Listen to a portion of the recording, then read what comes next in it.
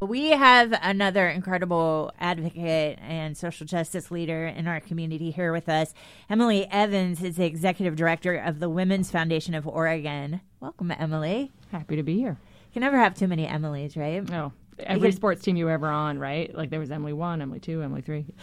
I didn't have that. No? No. I came from a small town. I have Emilys after me, but I was there were Emilys who were much older in my community, and then me, and then a few after me. I was the only Emily in my class. Oh, I grew up across the street from a Emily who had the same first and last name as me. Oh, gosh. Yeah, it was a little identity crisis for young intense. Emily. Yeah. So tell us about the Women's Foundation of Oregon. What do you do? What do you care about? Yeah. What are you getting done? Well, we are Oregon's only public foundation dedicated to getting rid of gender oppression in Oregon. And we do that through grant making, through building community, through gathering and sharing information. Any way we can disrupt the patriarchy, we're into it. I love that. What is that? What's a typical day look like for you? Oh, Dismantling the patriarchy. Yeah, everything from radio shows to signing checks to making sure we have appropriate insurance to giving a keynote. It really runs the gamut. We're about to embark on some really new grant making that's really dedicated to grassroots organizing in communities, particularly intersectional communities that often are wildly under-resourced, women of color, queer and trans women, rural women. It's going to be really exciting. And then we're going to be revisiting our sort of seminal report on how women and girls are doing in Oregon called Count Her In. It's just about to hit its 5-year anniversary, which is about the time the data should be refreshed. So we're planning to hopefully see some progress and also a lot of trappings of how patriarchy is alive and strong here in Oregon. How do we look in the economic development space? That's something that in my professional world we've been talking about within certain communities, because there is that sort of space of, okay, you've given us all of these funds and that's great, and how are we economically developing communities that have been shorted resources for so long? Yeah. And so what does that look like from the women's lens? I think it's a question fundamentally of scale. Right, like we have for some scale for folks, the corpus of the Bill and Melinda Gates Foundation, the biggest foundation in the world, is equal to only 1 year of the state of California's Department of Ed budget. So one state, 1 year, one department. So when we're talking about private philanthropy in particular, we are wildly disproportionately small compared to public dollars.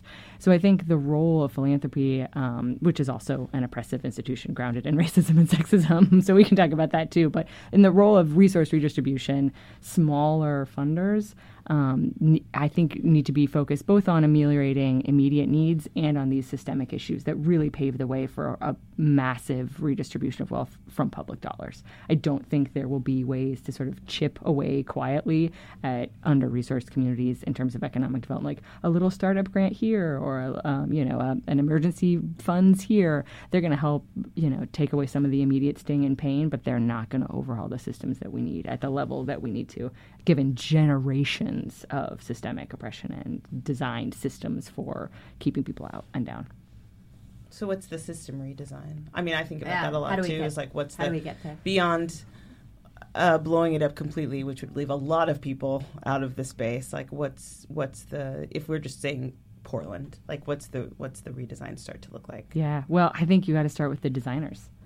Because when you look at, for instance, our city council or the other folks in positions of power, privilege, and resource allocation, their analysis has to be better. Otherwise, we're going to continue to get the same designs, or any redesign is going to perpetuate the same problem. So I think it's about either getting different designers in power or pretty drastically improving the analysis of the people who are currently in power. Because that's the system right now is producing exactly what it was designed to produce, which is more patriarchy, more racism, and fewer people at the table able to have a shot at taking care of themselves and their families. Is the analysis there? Like, are there data? Is the analysis there? Are there data sources? Is there information that's available? It's just not reaching leaders? Yeah, I think it's. It's there if the leaders want it. Okay. I think it's we don't need to start and create data systems, and we've got the information we need. There. Particularly women of color, Black women, queer and trans women of color. They have had the analysis for decades. We just haven't been listening. The takeaway for me from 2019 is you can talk all you want, but if those internal earplugs are in, nothing's going to get through. So I think it's a matter of message and messenger and urgency that we create at the community level to see changes and shifts, which I think you're starting to see. If you look at, for instance, City Council or PPS or any of our other public systems, the heads of philanthropy, I think we're seeing a gradual shift, and we just have to be more and more vocal about lifting that up.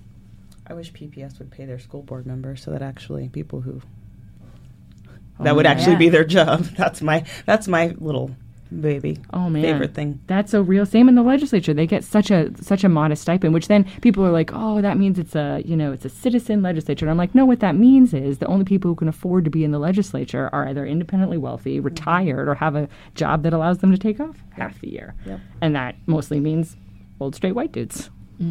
How did you come to this work, Emily? I moved home to Oregon about 6 years ago, and I was working remotely for a think tank in D.C. at the time, and the job posting came out for the Women's Foundation, and within like a day, I think I had 4 or 5 people email me and be like, this seems right at the intersection of all the stuff you care about. Oregon, gender justice, resource redistribution, and I was like, well, that does seem like me. And here I am. And it's definitely been the professional privilege of my life to get to be with this organization. How long have you been in the role? 5.5 years. And oh man, I look back at the picture I took like my first week and I'm like, oh, that doesn't look recent. You're like, oh, all right. Have you ever seen those where you go to a keynote and somebody puts up their headshot and you're like, oh, all right. It's been kind of a rough 5 years for you. That's fun. But it's been a joy. Lots of ups and downs, but it's been pretty incredible. As you look at the next 5 years, what are you looking forward to? What do you want to see get done in the next 5 years? Well, my hope is that we focus more and more on this analysis of the designers. I think we have a real opportunity in Oregon. Our size as a state and the access that we have to decision makers is not like, California or Texas or New York, where you just need a certain order of magnitude larger in order to be able to play. Right. And I think we have real tremendous access here. And I think that's something that we've established as an organization. There's no real reason why most of the legislators in Salem should know who we are. We're like 4 women like pecking away at like the patriarchy, in Northwest Portland. But they do, and I think it's incumbent upon us to leverage that access and relevance into making sure that our designers are better equipped to design a more equitable system. But even if we have access, so I agree. I've often told friends in other places the what is it? Kevin Bacon 6 degrees is like a half of a degree here. Totally. But sometimes it seems that even though we have that half of a degree, we're not able to get anywhere. Whether it's voices louder that want to keep it the same, and so the requirement is the same. How do you feel like that degree of separation has helped you? Because I often find it infuriating. Oh yeah, for sure.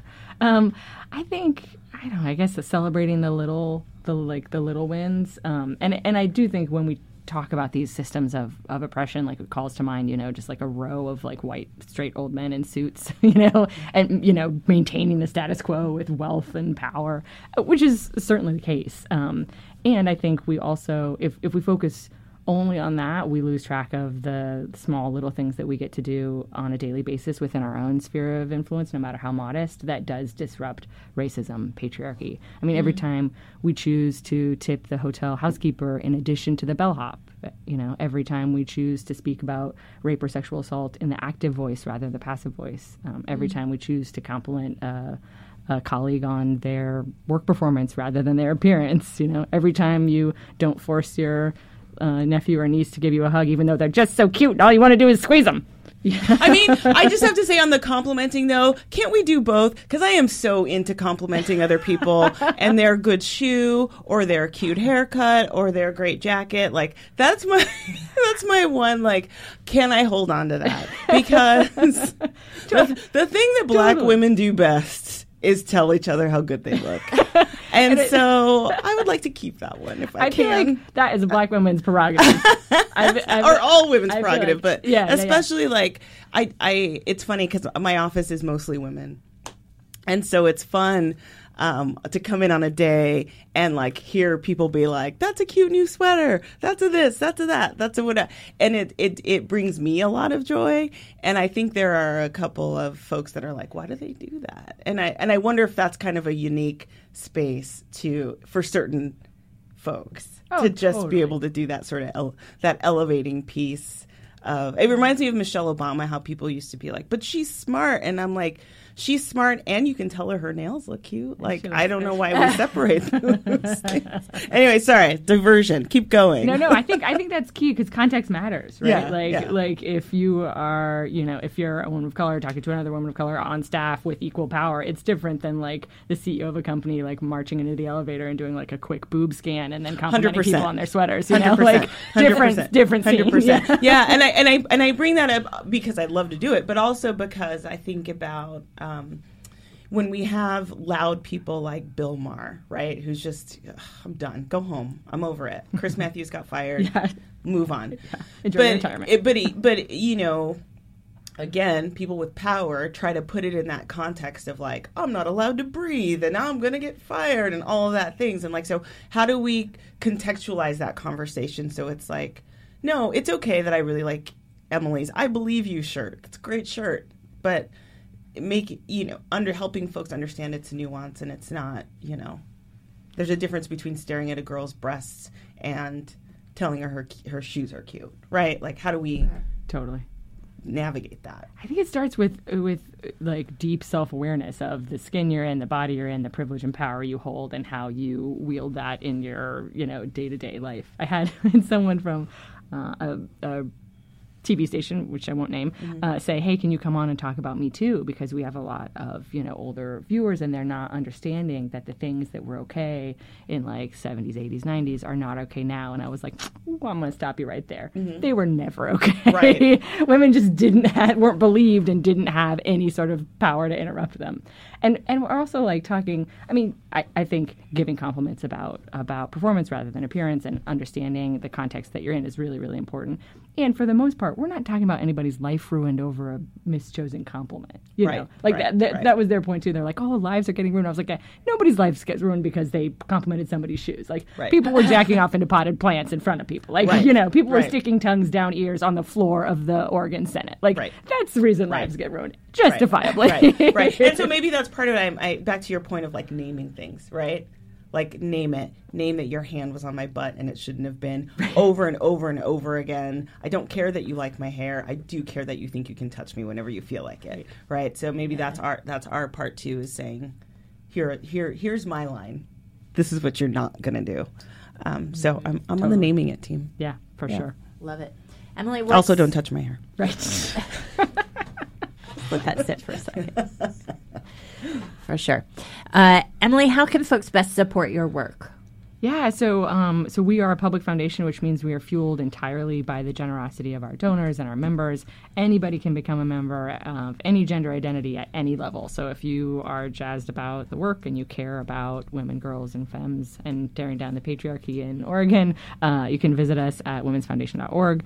You can also check out our Count Her In report, our amazing Count Them In calendar this year, which is celebrating the legacy and exclusion, not celebrating the exclusion, but combating the exclusion of white women's suffrage. We just had the 100th anniversary of the 19th Amendment, which really only gave white women and only a few white women the right to vote. So we produced a weekly calendar that celebrates women and femme leaders from communities that were intentionally left out of the suffrage movement and white women's suffrage. So it's pretty great. It has original drawings and like little blurbs. It's really awesome. So you can order that. We have a community breakfast once a month. Like, there are lots of ways to tap in and get involved. But I think mostly on the one day a year that we're allowed to think about women and the implications of sexism, it really is focusing on those daily acts that we can all do to interrupt it and improving our own analysis. Read bell hooks, for the love of God. Just read bell hooks and we'll all be safe. Agreed. We might not be safe, but we will be well read. Right. we will know all the times we were messing up. Exactly. Right. Emily, thank you so much for joining us today. Pleasure to be here. Thanks so much for having me. Again, that's Emily Evans, Executive Director of the Women's Foundation of Oregon.